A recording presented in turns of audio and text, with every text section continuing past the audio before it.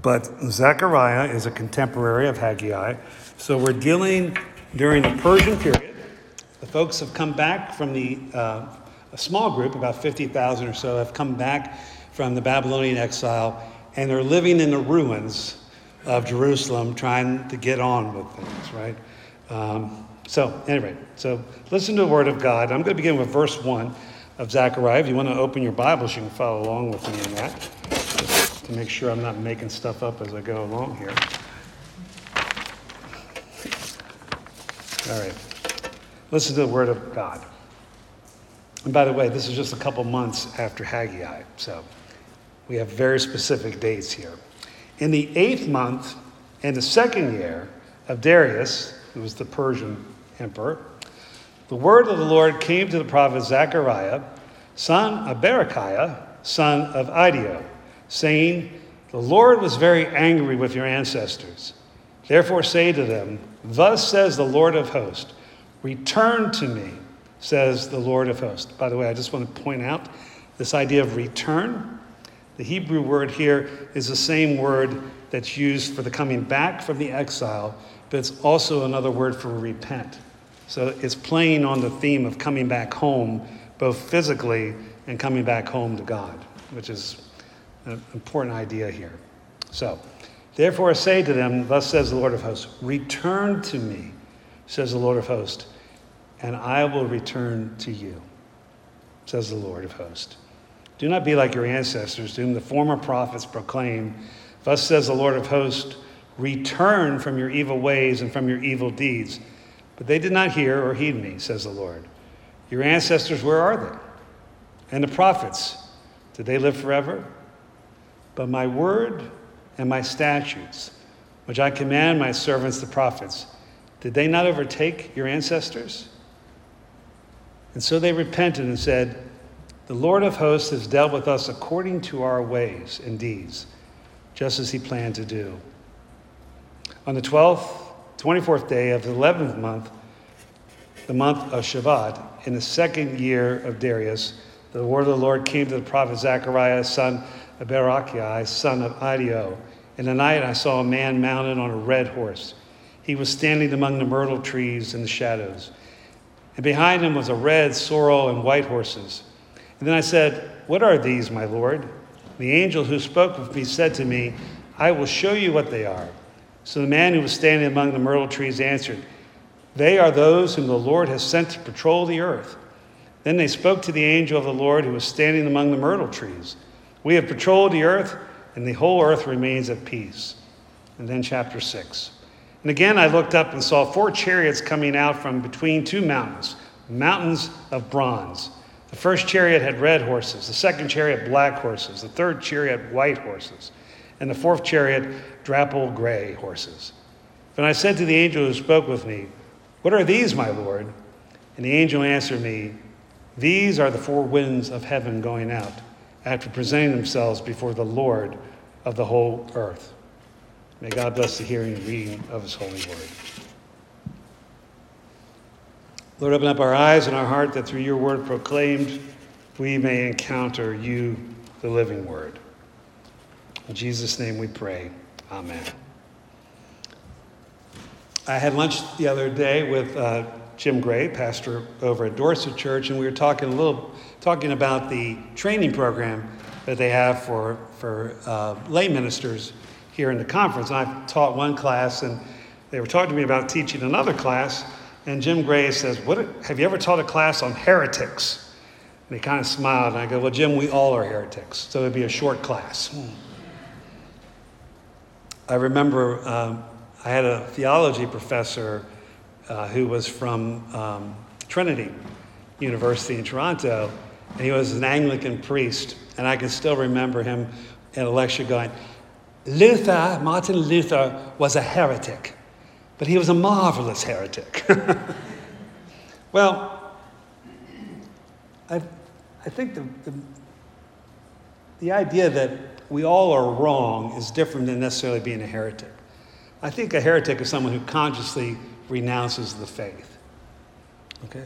But if being a heretic means you get some things wrong about the faith, then we all are heretics in one way or the other.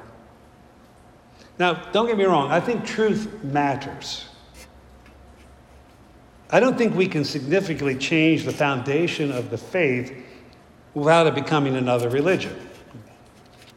But interpreting and understanding what God is doing in the world has always led to different interpretations and emphasis. There is a frequent critique from armchair atheists or armchair skeptics that goes something like this: well, there are so many different religions, you're all wrong. Or look at how all you Christians can't agree on anything. Look at how you all disagree. And to be honest with you, Christians have been aware of this problem from the beginning. Matter of fact, and part of the reason the New Testament was written was to try to get everybody on the same page. Now, there are those who've tried to solve the problem by saying the church is without error when it speaks from its authority. Okay, the Roman Catholic Church has one version of that with the Pope. Our Greek Orthodox brothers and sisters have a different version of it, but basically the church is without error when it speaks authoritatively. Now, conservative Protestants didn't like that, so instead of an inerrant church, they tried to come up with an inerrant Bible. The liberal Enlightenment answer to this was, well, truth is how you experience it.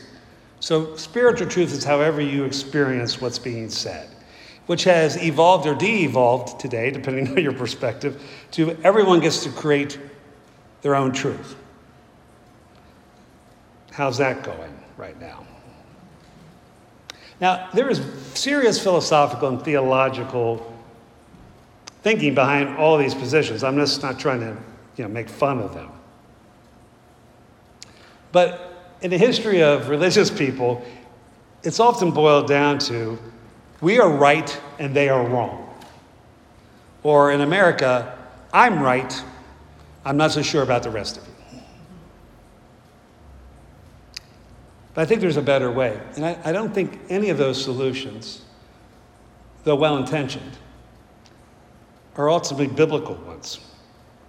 And I think Brother Zechariah can help us rediscover the mystery of how the Bible is both the Word of God and the Word of God's people, and the Word of God's people going back to God. I think it's kind of this beautiful, it's like a well set up soccer play.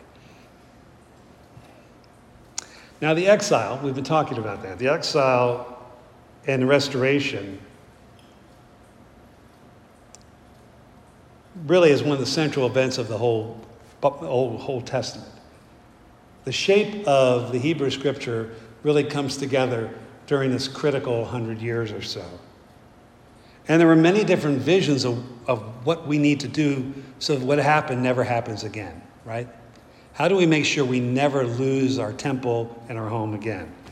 So the prophet Ezekiel had a vision. We need to have a new Jerusalem with an enormous new temple, a sanctified community where no one does anything wrong. That's kind of Ezekiel's vision. Haggai wants the temple built now, and he flirts with the idea of the restoration of the Davidic king. The writer of Isaiah 56 through 66 is less concerned about the temple and an earthly ruler, but has this vision of an end time where Jerusalem is restored and the people of Israel are the center of a new and improved world. Zechariah's vision literally comes to him in a dream. Sometime you should read Zechariah 1 through 8 because it's really a series of kind of weird dreams that Zechariah has.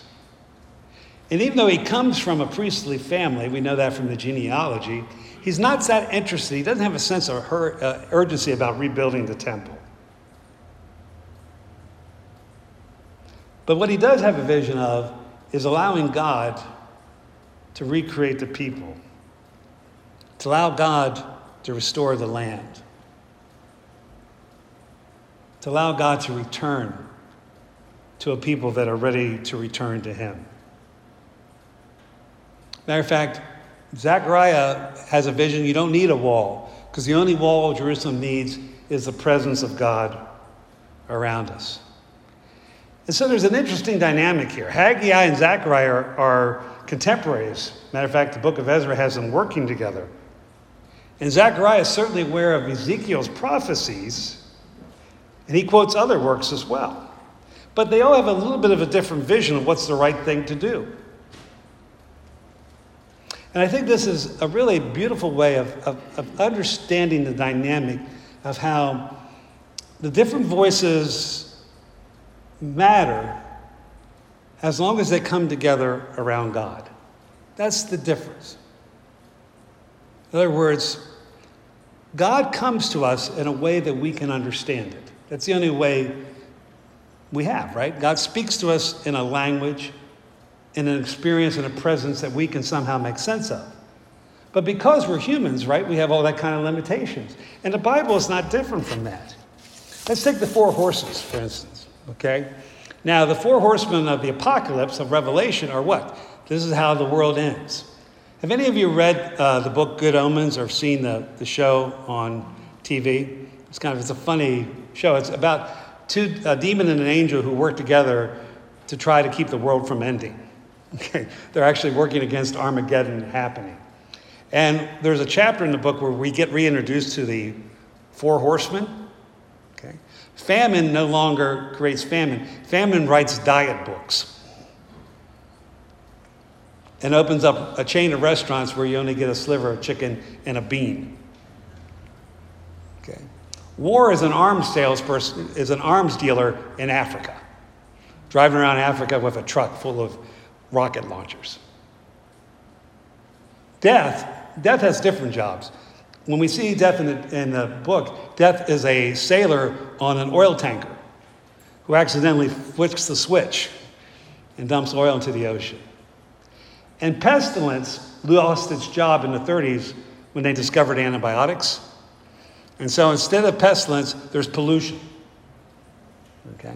Although this was written before COVID, pestilence maybe made a comeback, right, during COVID. So these four horsemen of the apocalypse in Revelation, which introduce the final judgment, in the book of Zechariah are God's messengers representing the 4 points of the compass. There are other images that get reinvented that we get from Zechariah. For instance, the second vision of Zechariah is the 4 horns. Well, those of us who just went through vacation Bible school, those 4 horns influenced the vision of Daniel. The fourth vision, there's an adversary that accuses Joshua of the priest. The Hebrew word for the adversary is Satan.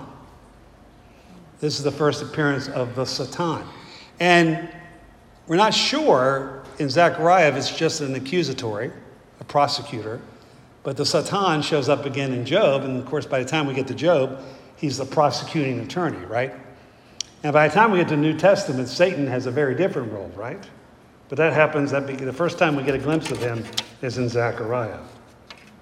There's also this sense of Zechariah where you've got angels all over the place. You have angels, messengers. So no longer does God speak directly, but God speaks to Zechariah through an angel, which demonstrates that the view of God is getting bigger. Heaven's getting bigger, if you would. And all of this is to say that God continues to work in the time that we are found in.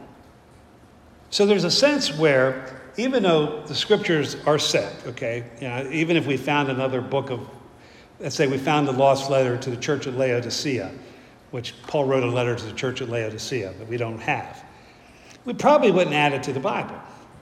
Because what we have here, first with our Jewish brothers and sisters, with the Hebrew scriptures, and then the New Testament, is what the people of God over the years have said, this is what God has given us. And it's unique. It's uniquely the written word of God. But even within the Bible is this beautiful play between different voices. And it's not so important always to harmonize the voices, but to listen to the voices. I think that's maybe the biggest mistake in the history of Christianity. Sometimes if we had chosen to pray together instead of trying to win, Maybe if we had chosen to serve the poor together, been trying to build an empire.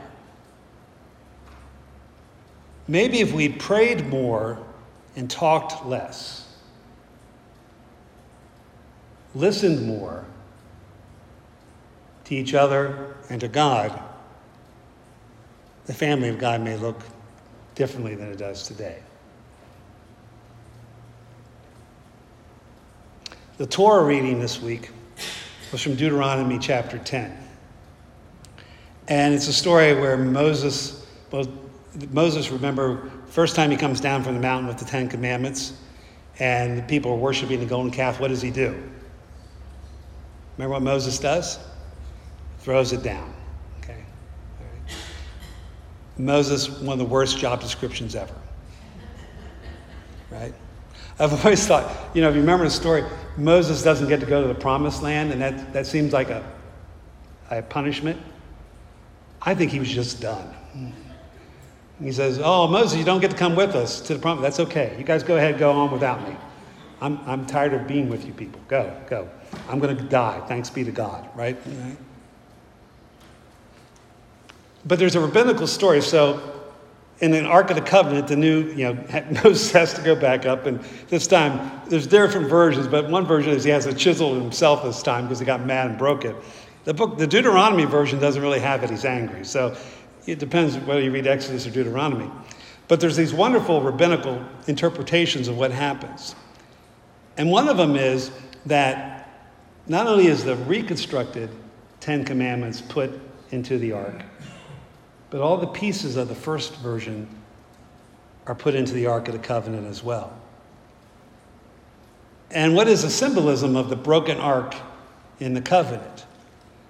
Well, it could be, you should always remember that you are broken people. Even though you are given the Word of God, you have a tendency to disobey it. So it should be an act of humility, right? To remember. And that's really important. There's a reason we say a prayer of confession every week. It's because we need to. Okay? Right? It's not. I think I'll skip the prayer of confession this week. I had a pretty good week. I say one every day. And if I was more devout, I would say a couple times a day, right? If I was more devout. But so there's an image of the brokenness in there.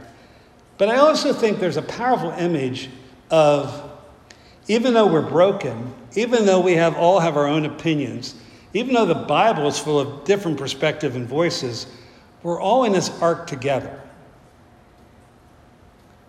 And that God brings broken people into his family. I mean, that's the history of the Bible, right?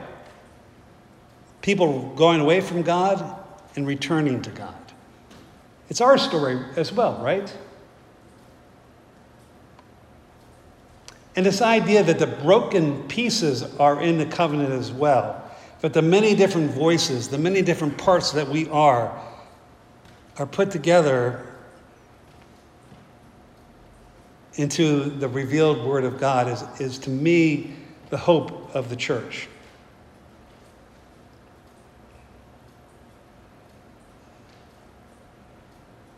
And it's not some grandiose vision because it begins with you and I. It begins right here in this little community of faith that we have.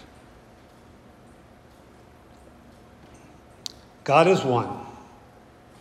God's truth is God's truth. But you and I are mortals. We have trouble staying awake just to say our prayers. We can't understand everything. Sometimes our faith is strong. Sometimes it's not. But those of us who are many, the many pieces of this body of Christ, come together in the broken body of Christ. In many ways, we are responsible for the broken tablets. But in the broken body of the Messiah, Christ, Jesus, we are healed. And that doesn't mean all the differences get cleared up. It just means they don't matter.